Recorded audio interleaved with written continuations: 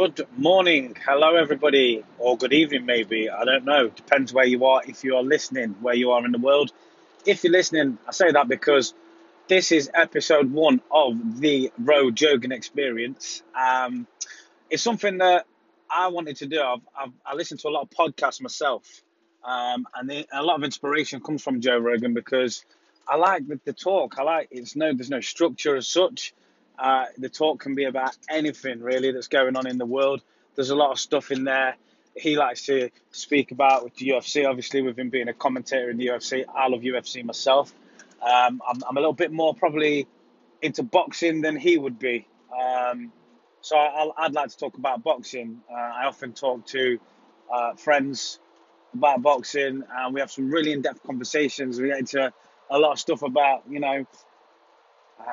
decisions that are being made at the minute, where there seems to be some bad decisions in boxing, and fights, upcoming fights, what fights could be made, because it's just so good at the minute. I think this year has been a great year for boxing, and next year will just get even better for the whole of the fight game as such, with the UFC as well.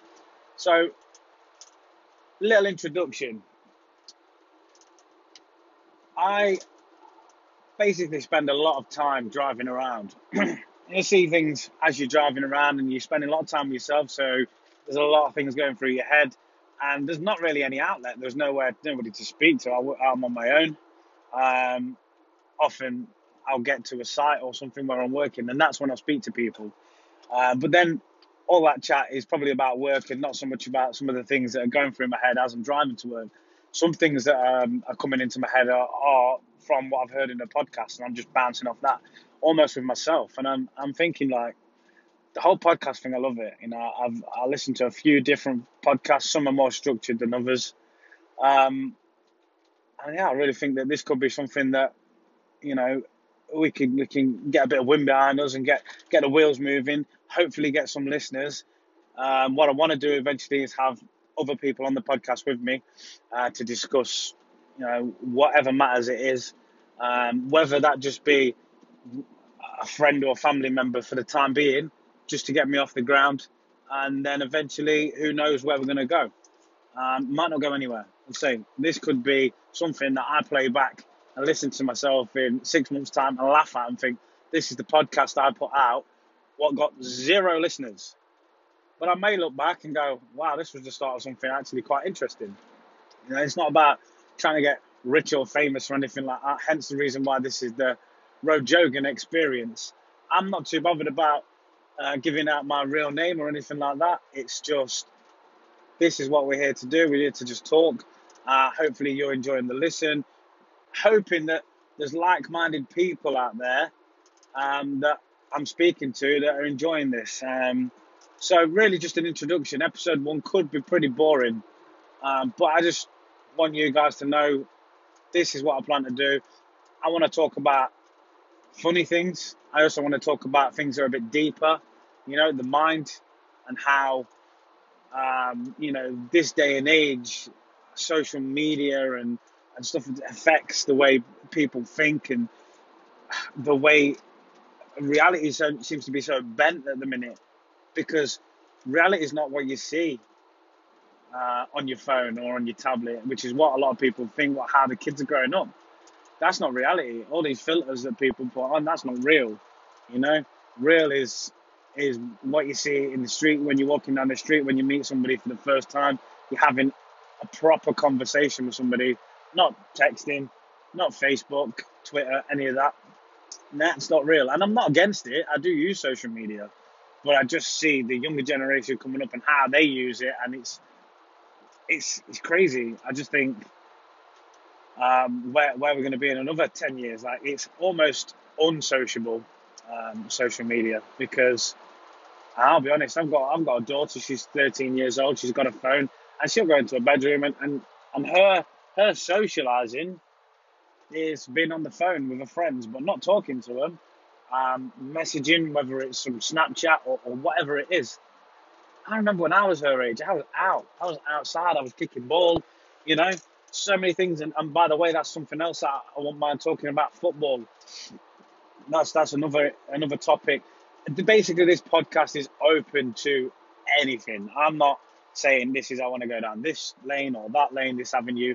I want to explore everything. I don't care. And if I get people on who want to talk about something way out there, I'm willing to listen and explore that with them. And hopefully it'll be something fun and something educational at the same time. So, as I said, the basis of this is the fact that I drive around a lot, and sometimes I may have a long drive to where I'm working. And now today I am driving to Middlewich, which is about an hour's drive. So I don't think I'll quite be doing an hour's podcast. I'm probably happy if I can get away with talking for half an hour on episode 1, seeing as it's just me and I'm just really trying to get this thing off the ground and just let you guys know what this is all about. But yeah, today I'm on my way to Middlewich, and we're on the 10th of October, and it's like 18 degrees, which is phenomenal. I can't believe it. I never remember it being so warm at this time of year. And apparently we're getting up to around 21, 22 degrees today as well. So as you can imagine, this is quite a pleasurable drive. The sun is out. I've got my sunglasses on. AirPods are plugged in. And I'm just recording this podcast, talking to you guys. Now, there may be the odd bit of road rage here and there. Who knows? Because you don't know what's happening when you're driving on the road. There's a lot of idiots out there. Obviously not me. I'm an absolutely perfect driver. Professional. You never see me cut anybody up. I don't know, actually. At times I've made mistakes. We all do. But either way, I hope you guys are going to tune in. I hope this is going to get some sort of traction. And even if I got 10 listeners, and those 10 people that are listening, you know, give me their thoughts, I could invite you guys to a podcast. I can have you on, and we could go back and forth and talk about whatever it is that's bothering you in the world, or whatever it is that you're interested in. The Premier League, as I just said earlier, football. I'm a Manchester United fan, which has been quite hard the start of this season to be. We've literally just turned a result around against Newcastle. We were 2-0 down. It took till 60-something minutes, I believe it was, maybe 70 minutes, I think, before we got a goal back. And we ended up winning that match 3-2. Now, that was very much needed, and there's a lot of talk about Jose Mourinho getting sacked. I'm a little bit on the fence with that. I'm not sure because, you know, since Ferguson left, we've had a few managers. Bearing in mind, this isn't just the fact that we only just managed to turn it around from Newcastle. If you're not really into football, I apologise. But this is on the back of results such as losing to Brighton, losing to Derby County, who that was a cup match, which fair play. Derby played actually really well, and to rub salt in the wounds a bit for Mourinho, Lampard is now the Derby County manager. He used to play under Jose Mourinho, so yeah, that was a fun one for him. But you know, I can't really say much about that because Derby played brilliant. But at the same time, you know, Manchester United are Manchester United. They're a league above Derby. You expect, and that was at Old Trafford. You know, so maybe a draw, getting a replay, and then if Derby beat him at home, fair enough. But getting beat at Old Trafford by a Championship side, you know, it's hard to take. They only managed to get a draw with Wolves, lost to West Ham. It's been a bad start, the worst start I can remember for Manchester United. And yeah, it's a funny one. Like, people are talking about Jose Mourinho, sack him. He's got to get sacked. But we had Louis van Gaal, we had David Moyes, you know, they didn't do great either.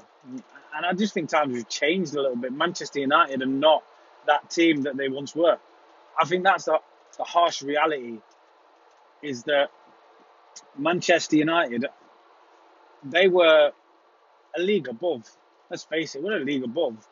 Apart from the couple that would always be there to challenge, like, say, Arsenal, Liverpool were never really that close. It was a lot. Arsenal, obviously Manchester City a lot more recently, but you know, when you go back into the early years of the Premier League, they were pretty untouchable. Blackburn were challenging, but look, Blackburn are nowhere now. Manchester United is still in that Premier League, but I think their time has come now where they are just a top 6 team, and yeah, maybe we'll see them win it again, but They're not going to be so dominant. Never. I don't believe that that's going to happen again. Because when you think about it, really, how dominant Manchester United were, how long can that last? Nothing lasts forever. And what they managed to do in a number of years, the amount of times they won the Premier League, 20 times, that, in itself, the odds of that is crazy, is ridiculous. So I think the problem with Manchester United fans, and I don't like to sort of tarnish my own, but I think we expect too much. I'll probably say that about myself as well. That's why I say we. We expect too much. We expect Manchester United to win that Premier League no matter what. Now, you have these transitions where we lose big players, and we've got to replace those players. We've had it over the years, and we've managed to do it, and we've been lucky. When we lost Beckham, was such a big player. You lose Ronaldo. You can't, players like Ronaldo are pretty much irreplaceable because, face it, there's nobody out there like him. We lost Rooney, and Rooney was a staple at Manchester United for so many years now, and he, top goal scorer, absolutely phenomenal. He worked his absolute backside off for the team. I mean, what more can you say about Wayne Rooney? And at the end, he seemed to be not so good, and we're all thinking, well, his legs are falling off a little bit. He's getting older, and then he goes to America, DC United, and plays. I don't know if it's DC United. I might have got that wrong, but whoever he went to, he's been playing out of his skin, and he's rejuvenated. And does that tell you something about Manchester United? Was he just tired of playing for this team? Was it the hierarchy? Was it the management and the even higher management, the board, that, is there something going on up there that's causing some kind of bad feeling towards players, low morale in the dressing room? I don't know. So it's speculation, but to just stand up and say, yeah, let's sack Mourinho, well, there's only so much a manager can do. And let's face it, it's like he said in his post-match interview recently, he's had more Premier League titles than the rest of the managers of the whole Premier League, the 19 other managers put together. He's had more titles. So that proves that he knows what he's doing. Let's face it. So there's only so much you can do. And I myself, I'm a football coach. I'm a manager. I manage a young team. I manage an under-8s team. And we'll teach them kids. And I know they're not professionals, but it's not totally different. We can teach them as much as we can. And we can give them the structure and hope that they can play to that structure. And we put them out on the pitch, and what happens when they're out there is what happens. We can shout some guidance to them, and it doesn't always go our way. We're actually a pretty good team. We're in the Derbyshire Junior Football League. There's 8 groups in that league, and we're in Group 2, Group 1 being the highest. So we're a strong team, competitive team, playing against some really, really strong teams also in that group. And it's at this age, it's supposed to be about fun, but you can see it in their little faces. If they lose, they're not happy. They don't like losing just as much as we wouldn't like losing, or a professional wouldn't like losing. And as I say, it's morale. You got to keep that morale up. Kids probably a little bit easier to keep their morale up because they're not so, their minds have not been, so made up by themselves. They're not adults yet. They don't think as much for themselves. So it can be a little bit easier. You can joke around a little bit and you can get their morale up. You could probably give them a packet of sweets at the end of the game, and that would get the morale up. But the same kind of thing applies. So what I'm going back to saying is that we can only give them so much. We'll try and give them the tools. We'll give them the information and tell them exactly what we think they need to do out on that pitch. But when they step foot onto that pitch, it's then up to them. It's then up to the players. And it's not just up to them players. It's up to the other players on the other team and their tactics. So let's face it, we could come up with what we think is an absolute flawless game plan, but the other team have come up with a game plan that perfectly counteracts our game plan. And if that's the case, then, the players are now having to sort of think on their feet, change it up a little bit, or the manager's having to try and change it up, which is hard in game. It's very hard, to change something that you've been working on for so long and just change it up so quickly, and you're making substitutions and you're trying to get that substitution to say, right, make sure you play in this area and I move him out wide and this and you're trying to change the game as it is as it's going on. It's not easy. Sometimes works, and we've seen managers do stuff like that. That's amazing, but I think there's a lot more to it, and a lot what it comes down to is the fact that the teams that are in the Premier League now are far stronger than teams that were in the Premier League 10 years ago. So when we're losing against teams like Brighton, if you go back 10, even 15 years ago, when a team like Swindon or Ipswich were in the Premier League, they just did not have the money, the power. And I know that the teams now don't have the money either. The lower league, the lower teams, the ones that have come up from the Championship and stuff like that, they don't have millions and millions. They can't buy Paul Pogba's and stuff. But I feel like they've got maybe better resources and better scouts, and they can bring some really good youth into the team. They can find players that have a lot of potential, and they can take them from different countries, and they're using them. And what you're finding with Man United is they're trying to play by established players like your Paul Pogba's and put them into a team and then get them to play all together. Like, it reminds me a little bit of like the England team. If we go back to when we had the likes of Gerrard and Lampard and Beckham and all the superstars in the one England team, because we had to put the superstars in there. They were all great for the clubs, but that doesn't mean that they can play as a team. You know, there's teams out there that have played so long together that aren't the best, but they're a unit, and they play as a unit. They play for each other, not for themselves. They play for each other, for their country or for their club. And I think that's a big difference. So you get these teams, and they really want it. These teams like Brighton, who beat Man United, they really wanted it. And as much as I think that, yeah, Manchester United shouldn't be losing against Brighton, Brighton are a damn good team, and they're playing really well. And so are all the lower teams. Like Wolves have come up, and Wolves were brilliant last season in the Championship, but you think, Championship, Premier League, different class altogether. But Wolves are holding their own, and Wolves have got some great players, some young players, and the teams are now they're getting players on loan from decent clubs, you know. And I think it's so much more competitive now, so much more. You know, I see, going back to the coaching that I do, I see kids that are 7 and 8 year old kids that I can't believe the way they're hitting the ball. I can't believe the passes they're picking out, the control, the touch, the finishing. It's crazy to see. Now, I know when I was 7 or 8, I was playing football, but I was probably nowhere near as good as half of the players in them leagues. Like, I'm talking in the lower sections of the groups down to Group 8 and stuff. I might have fit in a Group 18. But like the quality of kids I've got in my team, including my own, I'm astounded by it, you know. And I've been doing this now for about a year and a half, and the progression is phenomenal. I can't believe how a young child, you know, the difference, the way they've got a ball at their feet, and the way they think. They know what they're doing. They're running around with the ball, and what they tended to do at the beginning was all run around like, it reminded me of bees, like swarms of bees, and they just all go together towards the ball. Now it's all about thinking about the space. Oh, my teammates getting there, I'll get into space. You know, I won't crowd him. The teammates looking up for that pass, and they're making quality passes and quality decisions on their own. You know, we're giving them the advice and trying to push them to make them think that way, but when they're out there, like I said, they've got to implement that themselves. They've got to want to do that. And we all know, you know, we all want to score goals. When we're young, we all want that glory.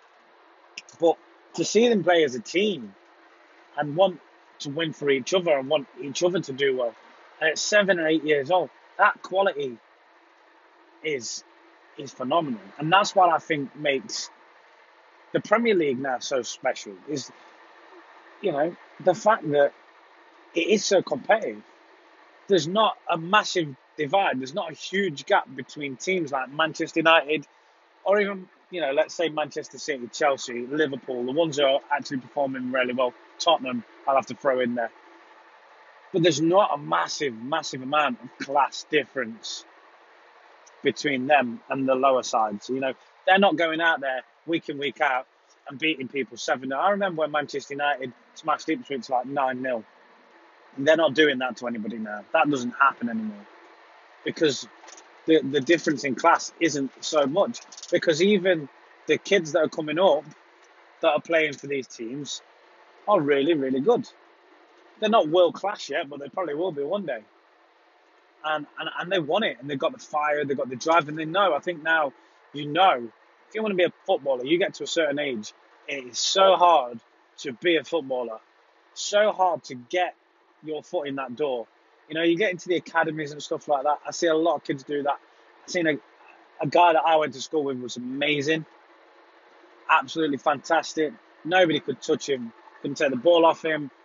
He was very greedy, but then some kids are, and especially if their team's not so good and they're behind. So he'd get the ball and he could literally take on a whole team of players. Nobody could touch him, couldn't get the ball off him, and his finishing was phenomenal. He played for the Derby Academy.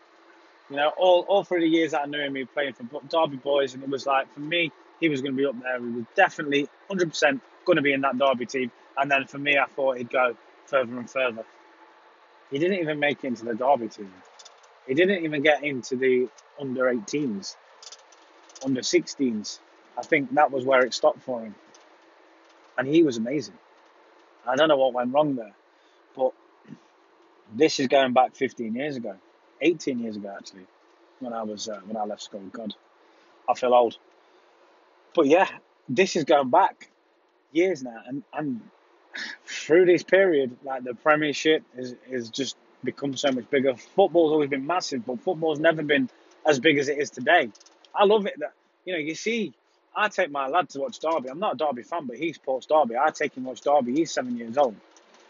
My daughter wants to come and watch Derby. And the amount of women and girls that are coming to football matches now, it's almost, you're looking around, and I could see it very soon being 50-50. It's going to be 50% men, 50% women, or 50% boys, 50% girls, however you're going to look at it. But I remember going to a match, I don't know, 15, 16, 17 years ago when I was at school.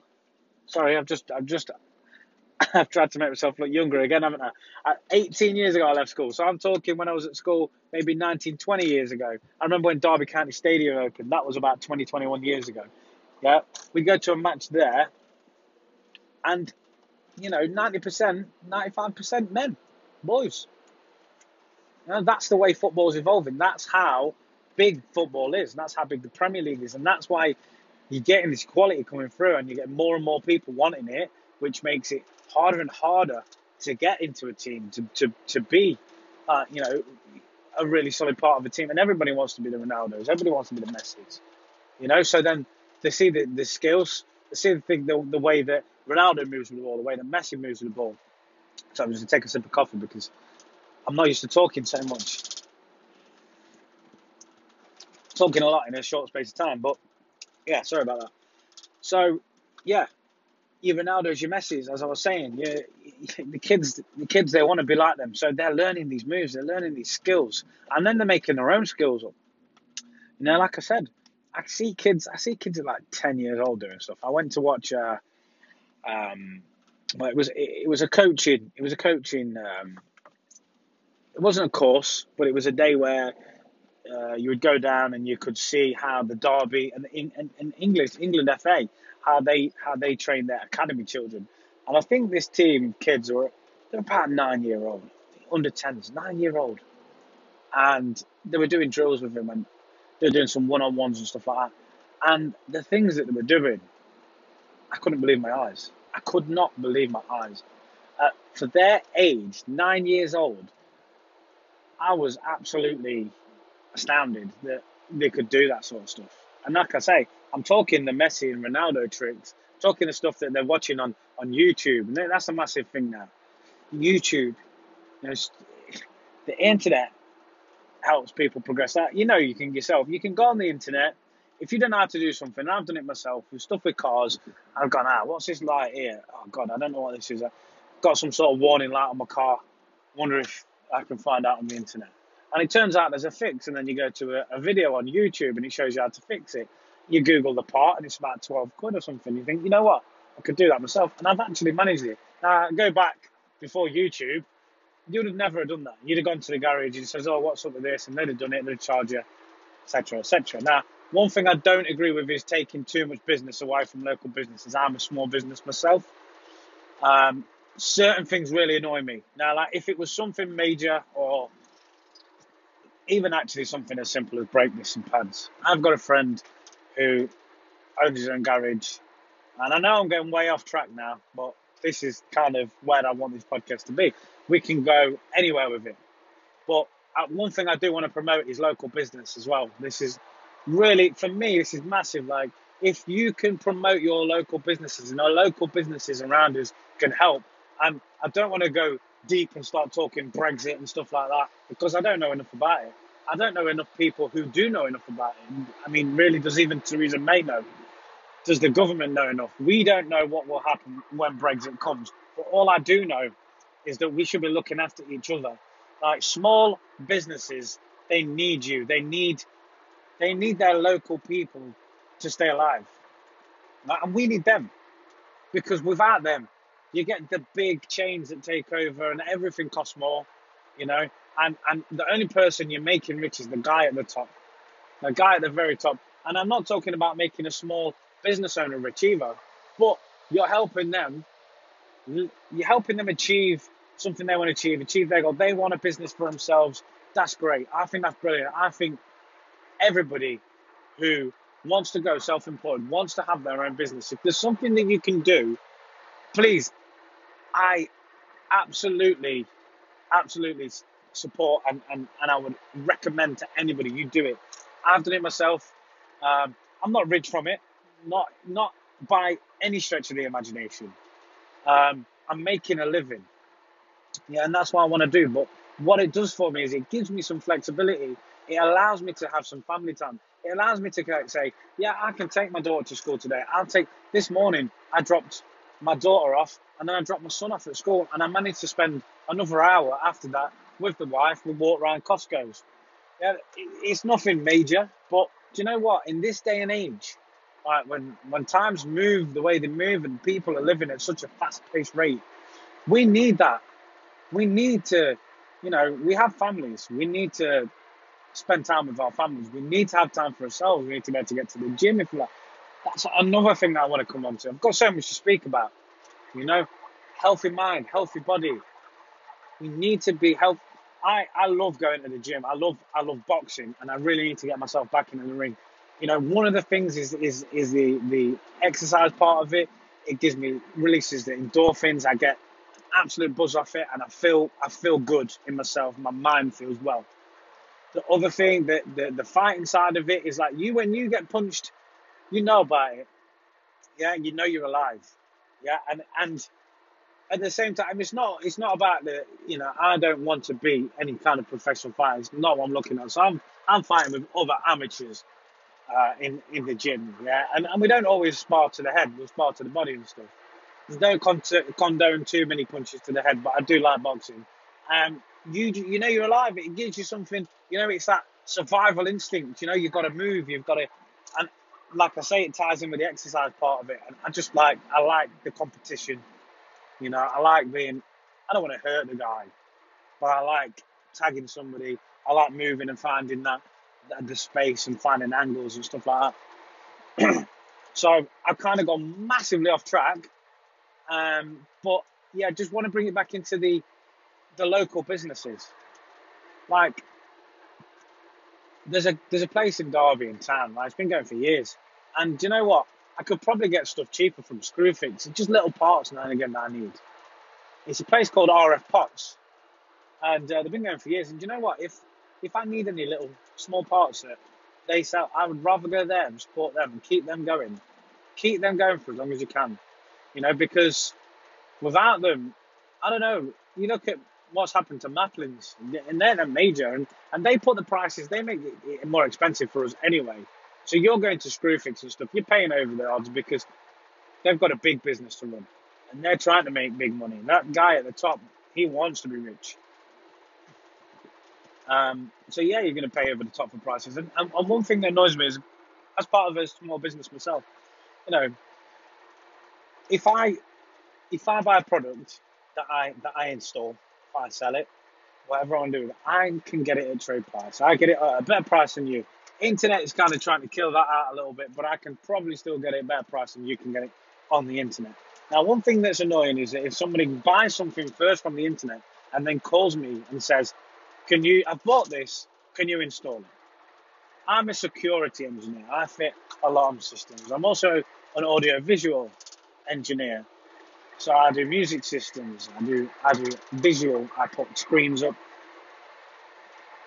If you buy something and you pay more than what it costs me to get it for, why not put that extra bit of money in my pocket? How do you know I might not have saved you £50 and made myself £50? You know, and that way I can guarantee that product. Like if I supply a product, a lot of the security equipment, the cameras that I install, I supply a 5-year guarantee. Yeah, you don't really get that in shops. So if you give me something that you've bought yourself and I fit it for you and it goes wrong, I cannot guarantee that. Yeah, and it's hassle, and then you've got to go back to them and etc. etc. You may end up buying the kit from me anyway. And I just think little things like that, there's the thought behind it. We need to keep these businesses. I love little, butchers. Small, you see these butchers in villages that have been there for years. I drive around and I see them. And do you know what? I'll stop. And I'll think, I'm going to go in here. And that's not even a local business to myself, but it is a local business within its own community, within its own right. And I'm sure they have customers. But there's little gems out there. And you're getting that fresh, locally sourced meat, vegetables, fruits, stuff like that. You go into the big supermarket chains, the stuff's getting sent over from Spain. It's been pre-packaged, preserved in salts and whatever else. So you're not getting as good a quality. So you might even pay a little bit more at the butcher's. But one, you're putting the money in that guy's pocket. That guy's working hard to make a living. Asda, places like that are owned by Walmart, big American company. I really do. I feel a lot of passionate about that, and big corporations do kind of take the pennies away from these smaller organisations, just like myself, small local business. So that's something that I'll come back to as the podcast kind of evolves and goes on. But yeah, I mean, as I was saying, if maybe you've skipped out episode 1 and the welcome episode, maybe you can go back to that and listen again before you come to this one. So I want to talk about something that I'm really interested in, and this is in no means I don't want to rip off Joe Rogan. I love the guy, I love what he does, but we just have a lot of interest in common, and which is one of the reasons why I listen to him.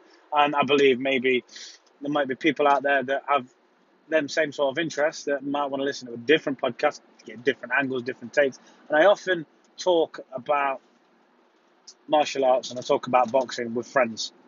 My cousin in particular, he's massive into his boxing, and it's just been a great year. 2018 has been fantastic for the fight fans. As I say, the UFC. It's the 10th of October now.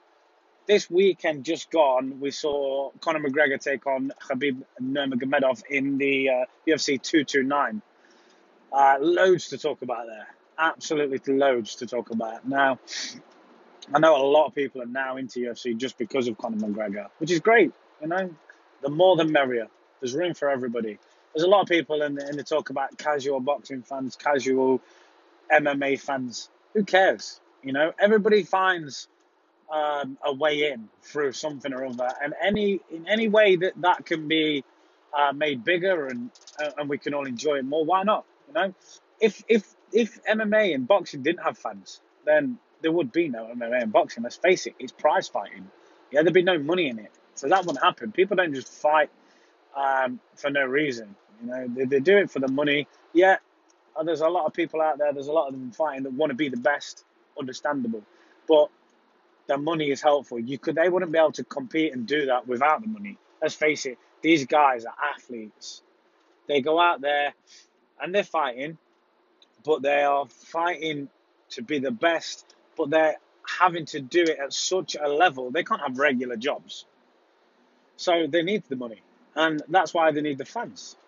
So I don't have no issues with anybody jumping on the bandwagon, if that's what you want to call it. I think it's brilliant. I think it's great. Get as many people into it as we can. Um, and yeah, I mean, for me, I've been into MMA for quite a while. I used to do some Bush Kempo Jiu-Jitsu myself, and then I went into a bit more mixed martial arts where I was doing some Thai boxing. And more recently now, I just box. I haven't got the energy for the jumping and kicking as much. Don't really. I ain't got the. I don't feel the ground game. Like I did some Brazilian Jiu-Jitsu, and it's just not for me. I just don't enjoy it so much. Um, but I understand bits of it, and that's why I like watching it. But I do like the stand up quite a bit more, which is one of the reasons why I mainly wanted Conor to win that fight. Because for me, it was like he was just more of a rounded fighter. He can fight, and I think he proved a lot of people wrong about his wrestling, because I think he actually wrestled really well. He just isn't. He isn't Khabib. He isn't. But who is? He's the best at what he does. He's the best at the way he wrestles. The guy's done that since he was a kid. I've watched the videos of him wrestling a bear, and that that's a bear cub. It's a baby bear, but I mean that's a big bear cub. Much bigger than a 7 or 8 year old Khabib that was wrestling him. And from the background that he's from, that's one of the reasons why I thought he might have the edge, because I do feel like Conor, if he finds a way out, if the going gets tough, that he will quit. I don't think he needed to tap. Might be controversial, but I don't think he needed to tap. It wasn't a chokehold. It wasn't locked on. I've done that move, the guillotine, many times myself, and that wasn't in position. The arm wasn't under his chin. It wasn't across the neck. It was some sort of neck crank. I don't know if it hurt McGregor enough for him to tap. I just think it was a way out. I think he was beaten. I think he was tired. And that was just a way out at that point. And maybe he was thinking, I'll come back next time and be better. I just think he had too long out of the octagon. And I think as much of a confident guy he is, there must have been pressure. There must have been a lot of nerves. And where he took it, it seemed to get so dark. I didn't like the feel of the fight from the first press conference. I got a really bad vibe off it. I don't know if anybody else did. I didn't like it. I did not like the feel of it. So I don't, well done to Khabib. All the antics and stuff that went on after, and the talk about Khabib being stripped and being banned and not getting a visa and stuff, I think that's over the top. I don't think Khabib should be stripped. He beat Conor fair and square. He got a bit emotional after he jumped into the crowd, but I don't think he did any sort of severe damage to anybody. It was probably worse what happened with one of his guys, Khabib's guys, jumping in the ring and hitting Conor from behind. Being a trained fighter, hitting him bare knuckle in the back of the head is pretty dangerous. That's probably a bit worse, but I just don't think Khabib deserves. I think his emotions got the better of him, and of course it probably would. Emotions got the better of many people when they fought Conor, because he talked so much shit to him. You're gonna feel like that as much as you think. No, I'm not gonna let it get to me. I suppose at the end of that fight, after he held it all back, after all the shit that he took, I think it just all came out, and he got probably even more confident over the victory. He probably wasn't even satisfied with the beating that he put down on Conor. He probably felt like he wanted to hurt him a bit more, because I think a lot of the shots where he was stood up there, he caught him with quite a few, but he could have probably hit him with more as well. I think Conor did well to escape some of them when he was hitting him with some big ground and pound. Cracked him with that overhand. That was a big shot. I was really surprised, but I think the quality in that, the actual thought behind that shot, was the fact that overhand coming over the top. The reason why you wouldn't see that against somebody like Khabib is because you're always looking for that takedown. You're looking for him to shoot for the legs. So you're looking for that, and you don't see that punch coming from over the top. You'd see something coming straight, a normal jab or a hook. But the way he threw it over the top, he threw it pretty quick. It was a good shot, and he cracked him. And that's probably one of the best shots anybody's ever hit Conor with in the UFC, because usually he's really elusive and he gauges the distance really well. And that's also what made me think, because Conor didn't have that much success. There was a round, they say he won the third round. I'm not exactly sure. Probably did, but it wasn't brilliant. He didn't really catch Khabib with anything special. But I think that the 2 years out of the octagon, and all of the, he's such a star now. I think he wasn't the same. When he was smashing people, when he went through the featherweight division the way he did, um, he had the momentum behind him. He was fighting, he's fighting often. He's probably constantly training. He's had a kid. You've got to take a bit more time off. You soften up a little bit when you had a kid, I think. So there's a lot of factors there where I think, maybe he should have had a tune-up fight. But someone like Conor McGregor's so big now, every fight he's got to have has got to be massive. He's got to be a Nate Diaz and a Floyd Mayweather.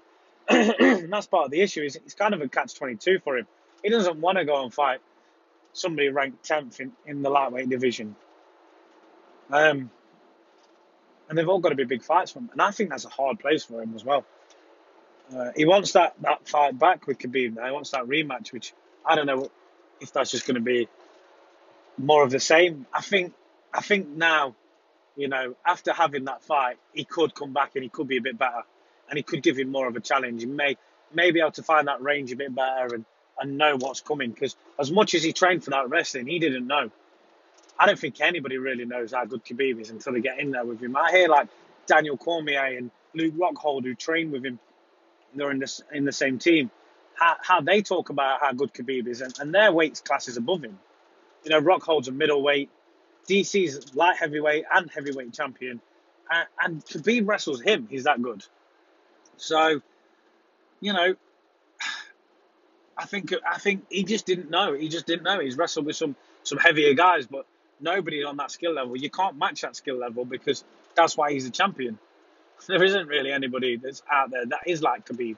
He's a one-off. But I do think you'll give him a better challenge if they go again. I don't know how he can play for another fight and how Khabib. Maybe the way is that Khabib will look at it like it's a big payday.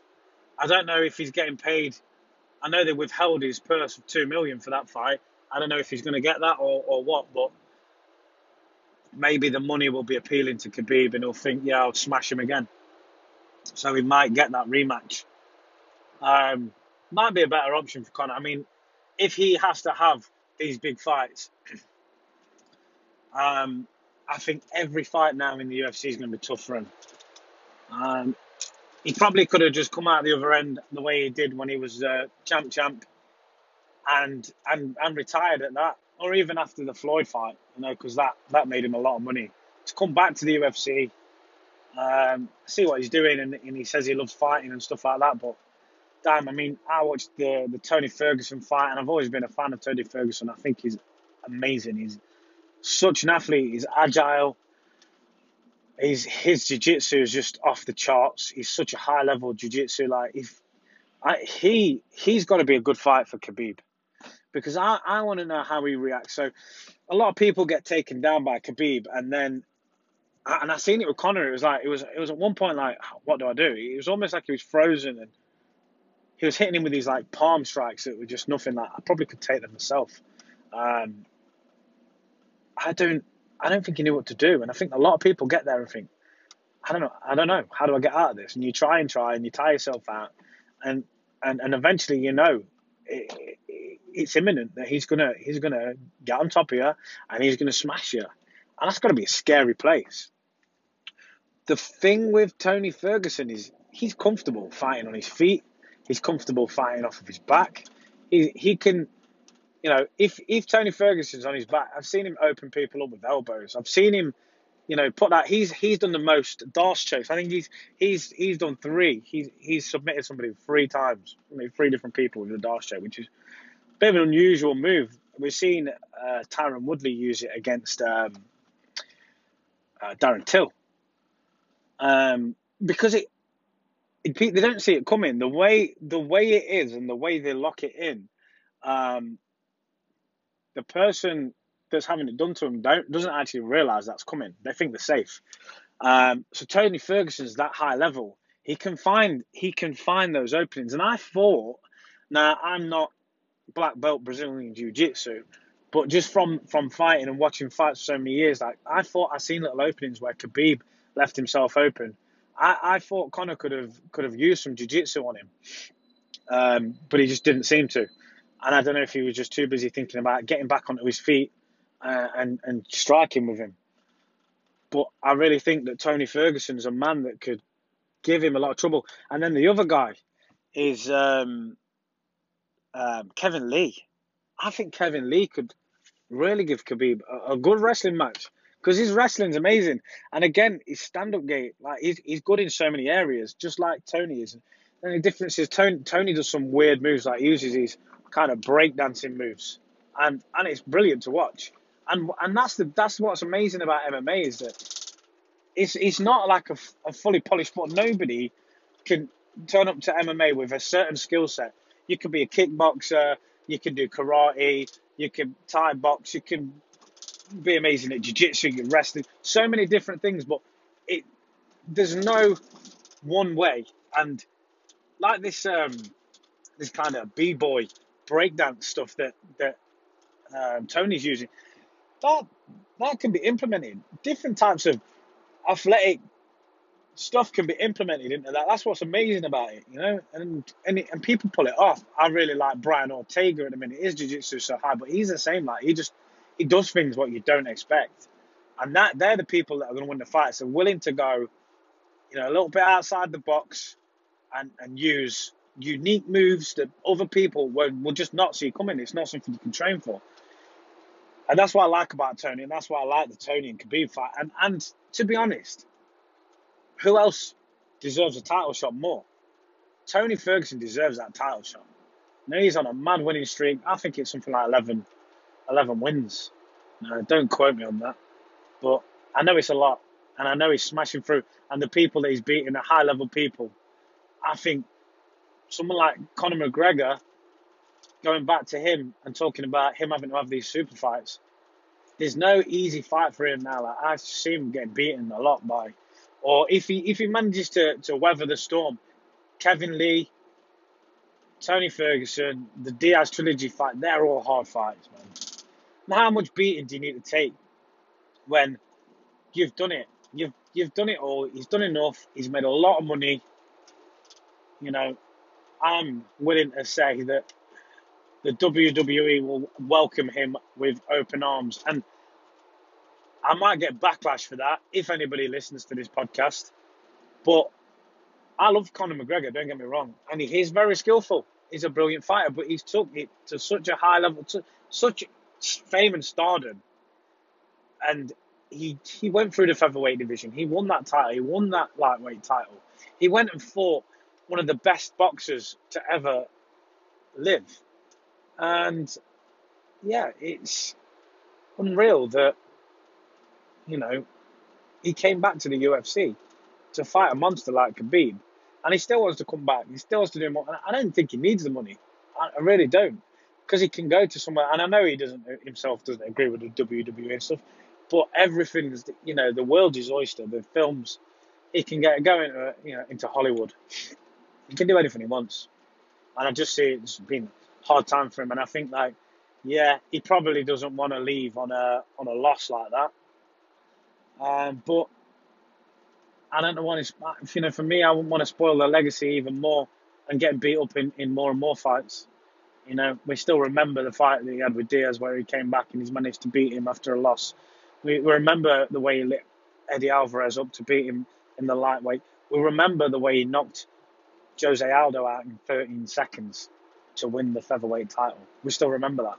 If he loses 3-4 more fights, we'll start forgetting that. So, you know, I love the sport. I love Conor McGregor. I love watching him fight. He's brilliant. His timing and everything. I just think there's a lot of hard fights out there, and he's getting older, and things are not getting easier because of him. Conor McGregor's a brand now, and he's got his whiskey line and all that kind of stuff. He's a brand, you know, and you can't do everything.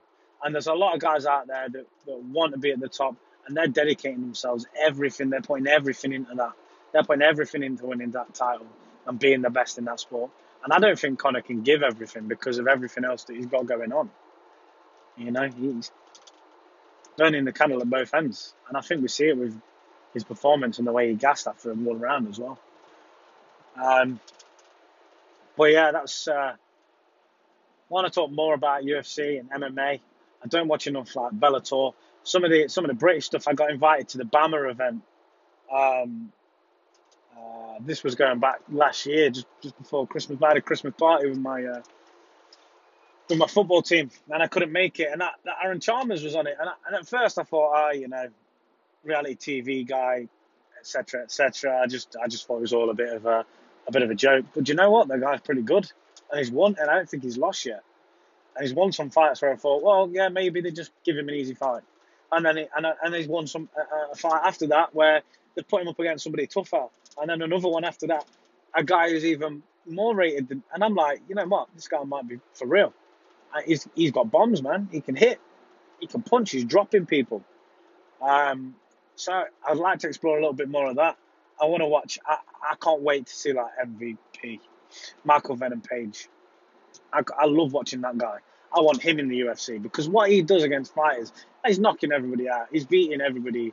And he even had a little spell in boxing under David Hayes. He had a fight, and he was the same there. He was so elusive with his angles, a bit like Conor. And he hit this guy with a punch that he just didn't see coming and knocked him out. And this guy's a boxer now. Granted, he may not be any special boxer and one of the top, but he's a boxer and he's probably trained in boxing longer than MVP. So he's such a good fighter that I want to see a bit more of. I really want to see him in the UFC or even Bellator or something like that again. So yeah, I want to pick up more and more as we go along, talking about MMA. As I said in the welcome podcast, this podcast is open to anything. I don't mind talking about anything, whether it's MMA and boxing and the things that interest me or the stuff that I don't know enough about, but I want to hear about, and I want to get people on and have conversations, about the world that we're living in. As I say, I promote local business. I like to talk about mental health because there's a lot of that going around. So much stuff. And tying it into boxing because I'm still wanting to stay on track with the fight world. Boxing's great at the minute. We've had a lot of good fights this year. We've got the Deontay Wilder, Tyson Fury. They've been having, I can't remember. They've had like 19 press conferences at the minute. It's getting a bit silly, but they're promoting that fight and they want to make some big cash. And I think that's going to be a good fight. I'm not sure Tyson Fury can avoid him for 12 rounds. I think he thinks he can. And the way he danced with Klitschko was brilliant. Don't get me wrong, I never thought he'd beat Klitschko. I thought he was decent, but I never thought he was as good as he.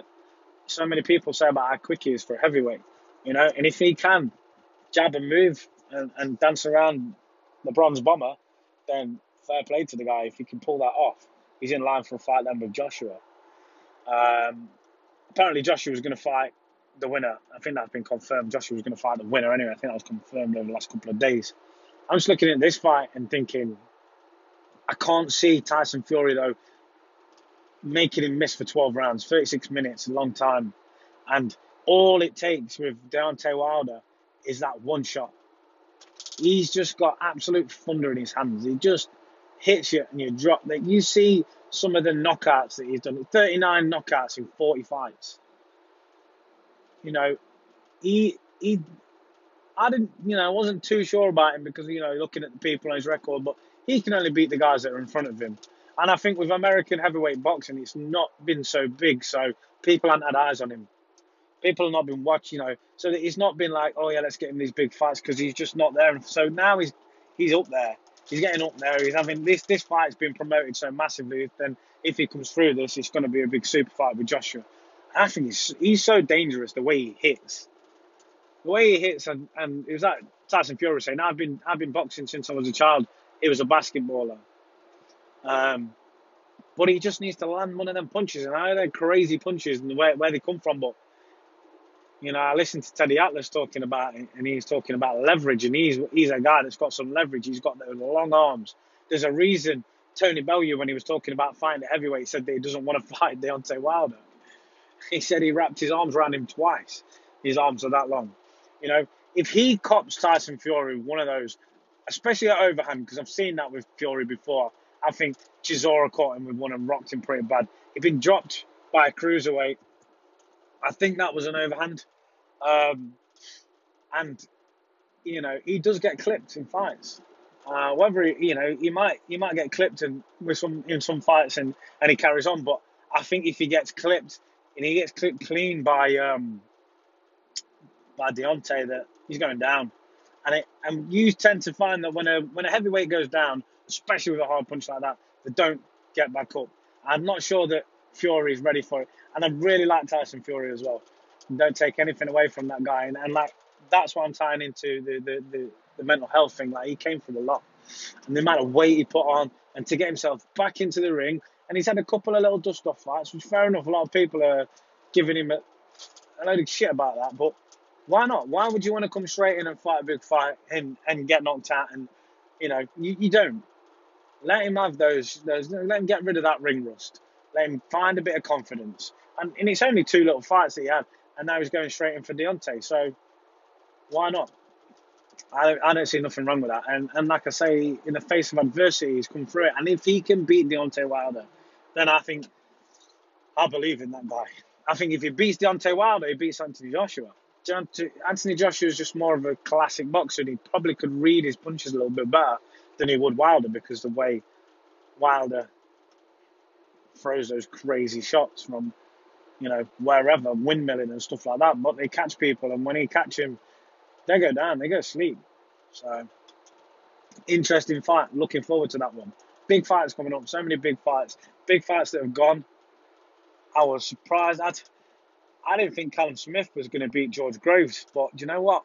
That guy fought a brilliant fight, brilliant game plan, and I felt sorry for Groves, really sorry for him, because what a gutsy guy. I mean, he had to come back from those 2 defeats and 2 knockouts against Carl Froch, the second one being brutal as well. And you see people get up there and they're in line for title fights, and then they lose, and then they've got to rebuild all that. And he did. And he rebuilt it, and he won the title. And he did so well. He beat Chris Eubank, and a lot of people think, Eubank is something special. And he beat him really well. Good game plan, just a lot of experience on his side. And I really thought he was winning that Muhammad Ali trophy, but it wasn't to be for him. And I felt sorry for him. No, fair play, though, to Callum Smith for winning it. What a competitor. I think he's really big for that division. I think he needs to go up a division. And that's probably what it was in the end. Overwhelming. But when he caught him with that hook, it was just such a big, powerful hook that, George Groves just couldn't handle that. But he got through some shit. He came through the fire to get into that fight, through that shoulder injury that he had from the Eubank fight. So, I felt, when I listened to the guy's interview at the end, I felt for the guy. And I hope he does take some time and, spend some time with his family, because he's been out there, slugging away and having fucking big fights, brutal fights, fighting top people, not shying away from anything. He deserves it. And if he's got enough money and there's nothing, great for him to take out there, I don't want him to start over again and try and rebuild all that. Maybe he'd retire, be a trainer or something, because the guy is fantastic. He's a great boxer. And, we've come off the back of the Triple G and Canelo 2 fight. Now that one, what can I say? I mean, that was a close fight. I think if anything, if you're going to give anything, you've got to give a draw. I don't think Triple G deserved to lose. Really, really don't. I feel bad for the guy. He got a draw the first time when I thought, he won that. Definitely won that. And then I kind of watched that first fight, the second fight, and I was doing the sort of point system in my head, and I had him at like seven rounds to 5. That was me being quite lenient, trying to give, a bit, because Canelo was landing some good body shots and some good hooks, but there wasn't enough, and you could see Triple G seemed to find more of a rhythm with the, more classic fighting behind the jab and stuff. He didn't land as many effective shots, which is always an argument, like, Canelo landed more kind of damaging shots, but there wasn't that many more that I think it outweighed the amount of jabs that were landed by Triple G. And I think that's the thing. I think that's the big thing. It was it's controversial, man. And Billy Joe Saunders even said it before that fight. It made a lot of sense. He said that Triple G has to knock Canelo out to win that fight. And I think that's always going to be the case. And I don't think a trilogy fight is going to be any easier because he's just getting older. You know, he's taking a lot of shots. Your chin diminishes after the years. Maybe he'll end up getting himself knocked out. As much as a granite chin he is, I just don't think he's going to get any easier, and I don't think he's going to get any more powerful. And Canelo's already took his best shot, so what more can he give? You know, it's a hard one, and I feel sorry for that guy as well. But what a legend! I mean, absolute great fighter, powerful man, chin of steel. And he's that background again, you know, from that Kazakhstan, same sort of like the Dagestan, the same mentality as your Khabibs that come up from that hardship, that background. They didn't probably have much when they was young, and they've worked their asses off all their life to get to where they want to be. So for him to lose a fight like that of that magnitude, I can understand how gutting that would feel for him. And I do. I feel like he was robbed. But he's probably got a payday out of it, and he might get the rematch. Who knows? But I just don't think it's going to be, you know, any different. I don't see anything changing. It's always hard. That's the worst thing for a fight. I always think about their situation. It's like, when do you stop? Floyd Mayweather is one of very, very few people that come out of it on top, and he's come out of it. I think he's the most unscathed. You know how good he was at making people miss. His defense was so good. He came out of the boxing game with he's just one of a kind. Nobody else goes into that game and comes out like that. And I just think, you know, because everybody always wants that one more fight, and then if they get beat, it's like, oh, I can't go out on a loss. I've got to go out on a win. Until eventually they realise that it's not there anymore. And it's a hard one, man, when you've been doing that all your life and that's all you know. And we've seen it, you know, how it, you know, what it's done to people after they have left the game, and Ricky Hatton and stuff. And that, you know, I loved Ricky Hatton. I loved that. It was horrible watching him when he got knocked out by Floyd Mayweather and then Manny Pacquiao. Well, look what he did to him. It sent him into a depression, and he put on all that weight, and it was horrible. But you know, thank God that he found his way back. And now he's doing well as a trainer. But yeah, it's a horrible way to, you know, it was a catch-22. Where'd you go? Where'd you go from there? You go the Ronda Rousey route, I say. Join the WWE. You know you ain't getting hurt, and you're getting paid well. So, yeah, I'm almost in middleweight now, which is where I said I was going to be. So I've done this podcast over the two podcasts now, probably an hour's worth or more than an hour. Wow. I didn't think when I first started this podcast that episode 1, me just talking on my own and kind of going through some stuff about what I would be talking about going forward. I didn't think that I'd be able to just ramble on for an hour, but maybe I'm a bit more of a talker than I realised. I really hope you guys enjoyed this. I also hope that you are listening to this, because I'm saying it like there's somebody already listening. For all I know, this may not take off. I might not get one single listener. I really hope I do, because it's been good. I feel like it's an outlet. I can talk about things, and hopefully I can get something back. I want to get people on this podcast with me. I want to go back and forth. I want to talk about anything social. I want to talk about fighting. I want to talk everything, anything you want to talk about. If you're listening to this now, I'm talking to you. You could send me an email. All right, so I'll put my email address out there. You can leave me a review of the podcast on any of the sites that you're listening to it through. Drop me your details, or let me know that you want to come on, and I'll get in touch with you. Whichever way, I'll sort it out. It's all new to me still, but I want people on here, and I want to discuss things, and we'll organise times and days where we can do it.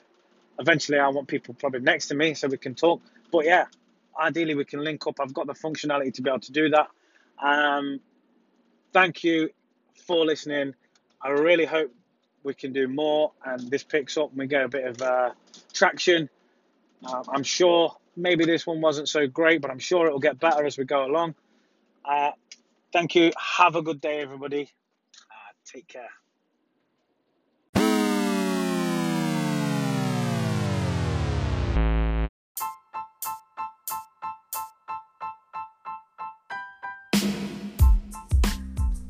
Hi everybody, thanks for listening to the podcast today. I hope you've enjoyed it. I appreciate all your support and kind words. I never imagined that the podcast would gain the amount of downloads in a short space of time that it has. Now for 2019, I want to go bigger and better. I want to focus time and energy into the podcast and really put out some great content. I'm looking to invest in some better recording equipment and pull in some interesting and inspirational guests with amazing stories. To achieve this, I've set up a PayPal Me link, which you can find in the bio. The link is paypal.me/Roe Jogan podcast. I'd rather do this than put advertisements and sponsorships into the podcast and just kind of bog it down and make you guys have to listen to stuff that you're not really wanting to listen to. So if you're a fan of this show and you want to show support, then please feel free to give as little or as much as you'd like. Once again, I really appreciate your support. It's been amazing. Thank you.